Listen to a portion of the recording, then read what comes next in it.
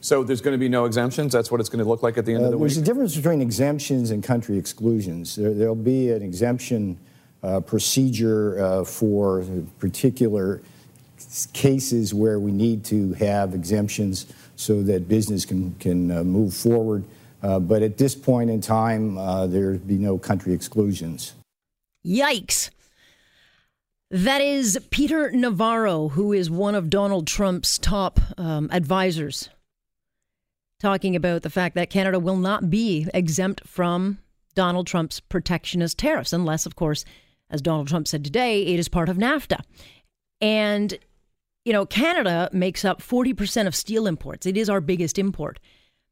And while there's a lot of guessing going on about what this means for our country, nowhere is the guesswork being felt more than Hamilton, where steel workers have been, you know, they've been long conditioned not to panic after years of uncertainty. But it does remain the largest steelmaker in the country.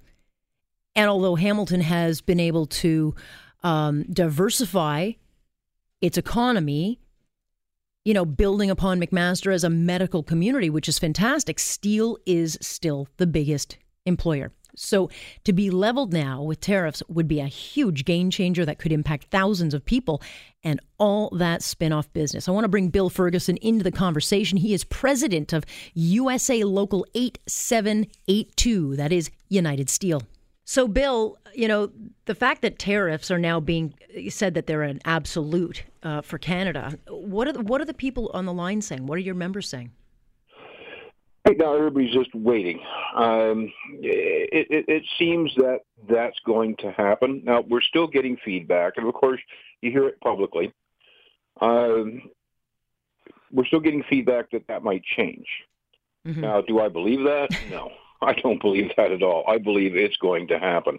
But you still have that, well, maybe it's going to happen, maybe it isn't going to happen. But I think that he's going to lever. I believe that President Trump is going to use whatever lever he possibly can to get what he wants. So anger, I think, if to answer your question, people are angry about it.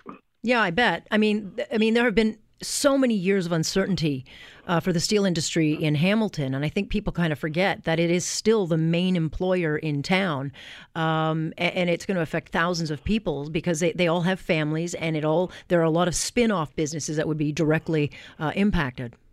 Well, they're talking.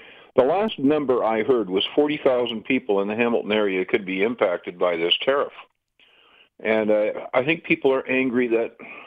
When you look at Christine Freeland made a good point when she was on TV tonight, and that is during the course of a negotiation, there's a natural flow, a give and take, and I've experienced it before as a negotiator.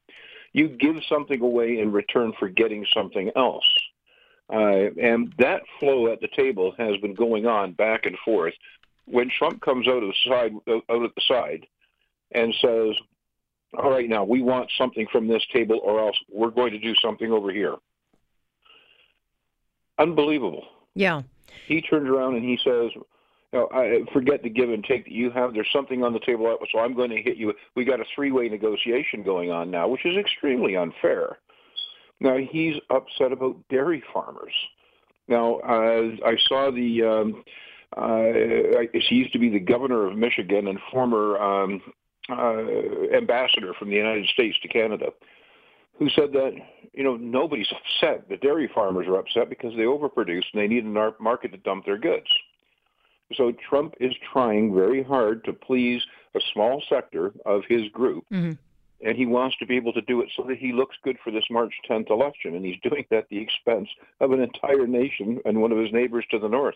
Yeah, and that's politics today. It seems to happen everywhere, where they pander to the vote instead of pander to what is best for all the people of a particular country. We see the same thing here in Canada because, while Trump is unpredictable, Bill, we have seen that he is a protectionist. We knew that he was a protectionist, and yet the government we have in now could have and should have taken advantage of the full year it had with Obama in charge to nail these things down. Yeah, I don't think anybody on the horizon knew that this was going to come as far as tariffs on steel, because the ridiculous thing about this is everybody who's in this business knows that it's an integrated system. The steel system from the United States and Canada is completely integrated, with sometimes steel crossing the border 3-4 times before it goes to an end user. Mm-hmm.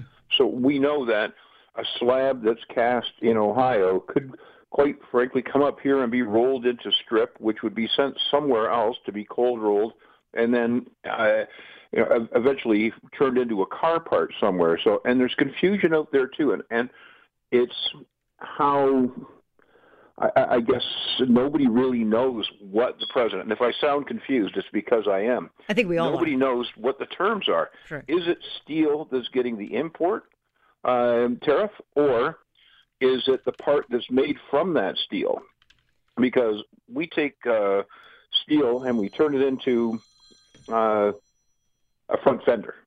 Right. Now, is that now subject? Is it now steel? Is because it's now stepped up and it's going down to the United States. So is it steel or is it a fender? We don't know. Is semi-finished steel, is that going to be subject to a tariff? We don't know. Nobody knows anything. And today I spend a lot of my time trying to figure out, okay, what is this tariff really on? I mean, is it on steel? Okay, the end product that comes out my door. This is what we think they're going to be a tariff on. However, we don't know, because you have groups up here that have hydroforming operations. They take that steel and they turn it into a fender, a hood, a wheel rim. And then they take it to GM, perhaps, or Ford, or Chrysler, and it goes for paint, and then it goes to be mounted. That could cross the border 2-3 times again. Sure. So yeah. What is the tariff on? Nobody knows. It just came out of left field. It got laid down. All right, now there's a tariff on steel. Well, semi-finished steel? Is it steel just out the front of a steel mill? Is it steel that goes into the part of a car? If it just is steel, we don't know, because it is such a huge community that goes from iron ore to the fender of a car. Sure. But let me ask you this, because markets don't like uncertainty. The dollar's at its worst right now. There's a lot less confidence in the market. And because of this, I don't know if businesses know how to react. And so, you've had to deal with a lot of adversity in the steel industry over the last few years. But at some point, companies are going to have to look at their personnel and say, look, we've got to cut labor costs. Is that the big concern because of the uncertainty? Not at this point, because nobody really knows what it means. Nobody understands what it means, and should they lay off? Well, at this particular point at my plant, we have 1,300 employees at Lake Erie Works. Mm-hmm. And in order to run that place effectively, you have to run it around the clock. You can't shut it off and turn it back on again.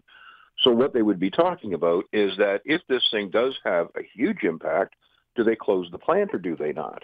We're way off from there. Now, as far as Stelco is concerned, because of what U.S. Steel did when they were here, and we all were a little bit upset, because when he made this announcement, the CEO of U.S. Steel was sitting beside him talking about what a great thing it was. When U.S. Steel was here, of course, they took all the contracts from our mill and took them back down to the United States. Consequently, we don't have a lot of business in the United States. However, the secondary producers do. So is the people we selling steel to? Yeah. Are they going to get cut off? Right. And that's the uncertainty I'm talking about, where people that might be buying steel, maybe they'll put that on hold for a while and you start to feel the ramifications. But no question, I think we can safely say that if, in fact, the tariffs come in, Hamilton is in real trouble. Well, I think Hamilton is going to be the impact point, yes. Who in Hamilton, we're not sure of, because we don't know what it means yet. Right. But, yeah, there's a lot at risk in this. And I think, some people may think that it causes fear. It's causing anger. Sure. After U.S. Steel came in and just destroyed the business, shut half of it down, purposely mistreated people, mm-hmm. Then we have that same group now coming back in the form of Donald Trump and messing with us again. Let me ask you this before, because I'm running out of time. What would you like our government to do? I mean, they've just released a budget last week full of a lot of platitudes and a lot of spending, and they didn't seem to prepare for what could be a very rainy day. What do you say to the government of this country? I think that what the government of this country should do right now is step up to the plate and take an active defense. I think that Trudeau, with all of his interactions with Trump and all of his smiles and handshakes and I think that it's time for him to stand up and be Canadian and defend the jobs in this country. And I think it's going to be a completely different role for him. Yeah. He's used to being able to get along and not having to push back. I want to see how hard he pushes, and I hope he understands that this is an assault by another country. This is somebody actually playing dirty pool with us. I'm interested in seeing how the government takes this on. Are they going to whimper and walk away? Are they going to stand up? They claim they're going to stand up. Let's see how tall. Yeah, I agree. Bill, thanks so much for joining us. Always a pleasure.